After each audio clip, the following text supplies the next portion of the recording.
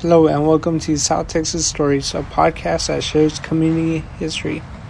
I am Rene Reese, your host for today. My episode features Martin Sanchez. He is a lifelong Corpus Christi native who happens to be my girlfriend's father. He personally has experienced many hurricanes during his life here. These hurricanes may range from Category 1s to 5s. The one that he may recall and remember the most has to be Hurricane Celia. Hurricane Celia was a Category 5 hurricane that had hit Corpus Christi in August of 1970. Martin, who had just turned 10 years old at the time, recalls some of the memorable moments that his family and himself encountered throughout this hurricane. Hurricane Celia had left a big impact on Corpus Christi and the surrounding area. Many people who went through this hurricane are really capable of remembering what had happened as this hurricane went on. The aftermath of this hurricane was unlike any other. Many homes were damaged, not only homes, but numerous businesses. Most of the people in Corpus Christi had never been through such an intense hurricane, considering that this was the last major hurricane that hit Nueces County in over 50 years. Corpus Christi sits on the edge of the Gulf of Mexico, so it is surrounded by water known as the Corpus Christi Bay.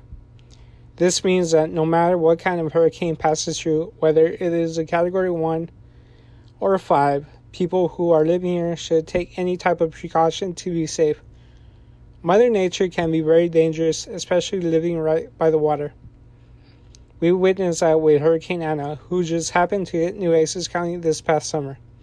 Despite being a Category 1 hurricane, we saw some extreme flooding along the beach and high winds. No matter what, you should always listen to the news to keep tabs on the hurricane, or simply board up for the safety of your family and house. It is better to be safe than sorry. Martin Sanchez's story shows us why it is better to be safe than sorry. Here he is talking about his family preparations when Celia was headed for the city.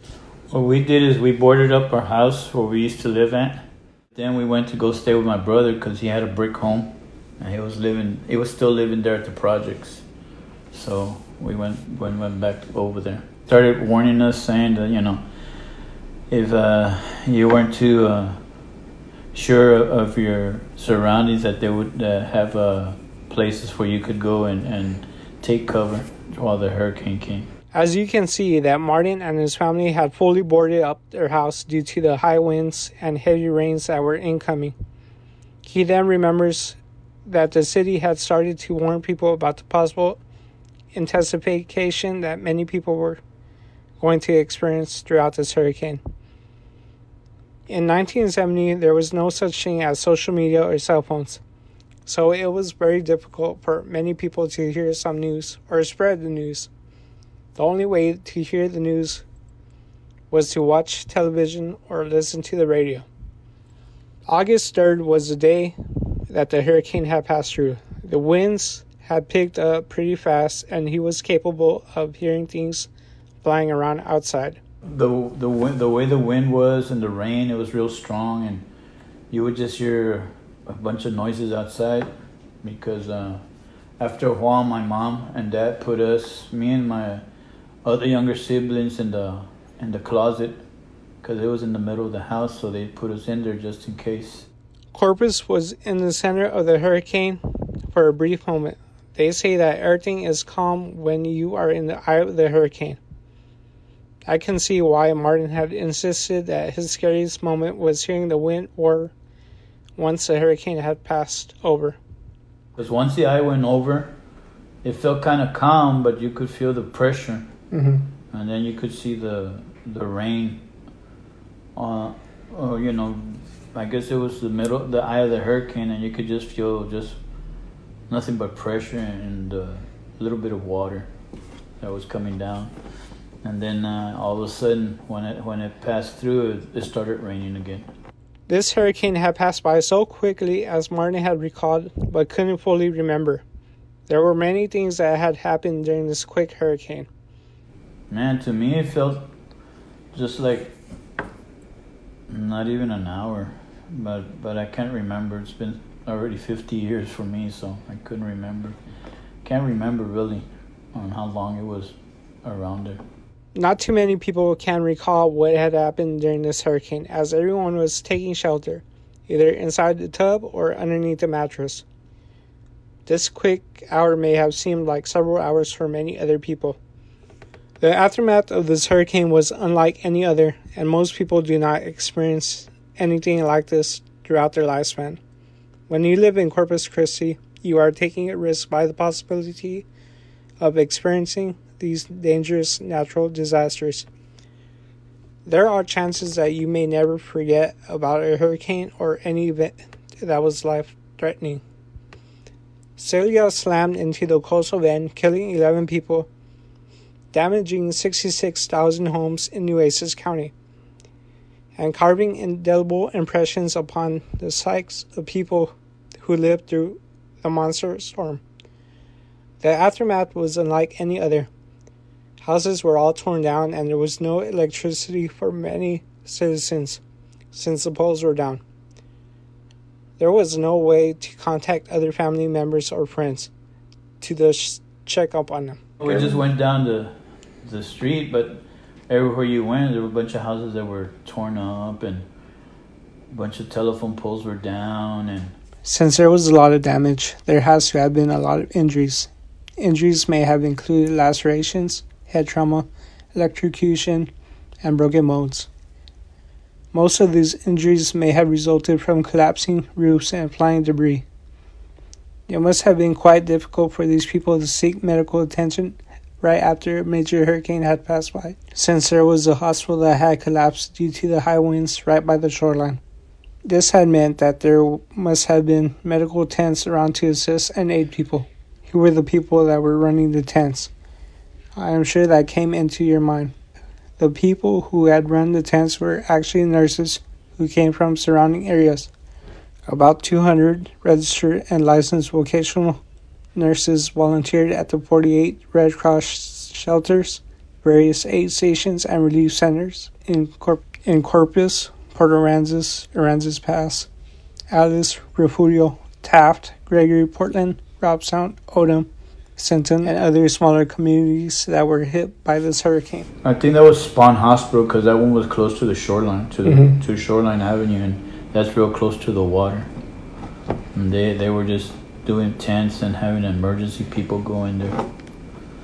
And that's the one off the Bayfront, Spawn Hospital.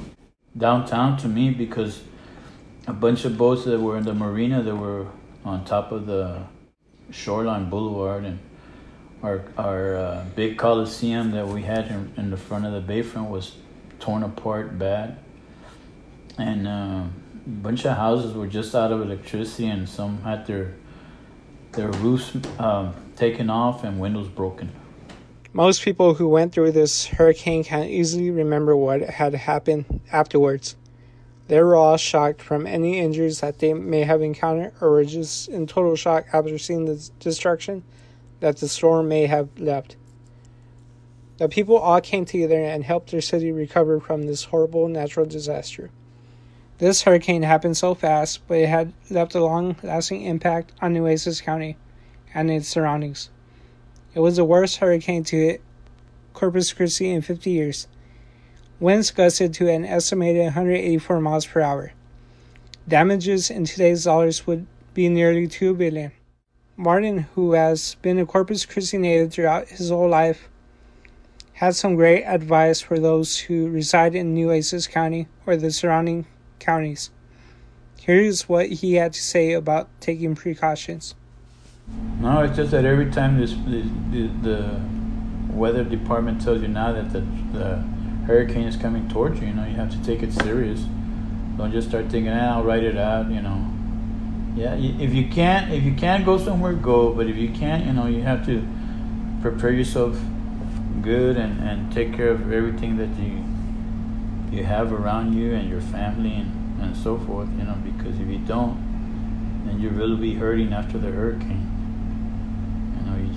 I guess you just gotta pray that it doesn't hit your house that bad.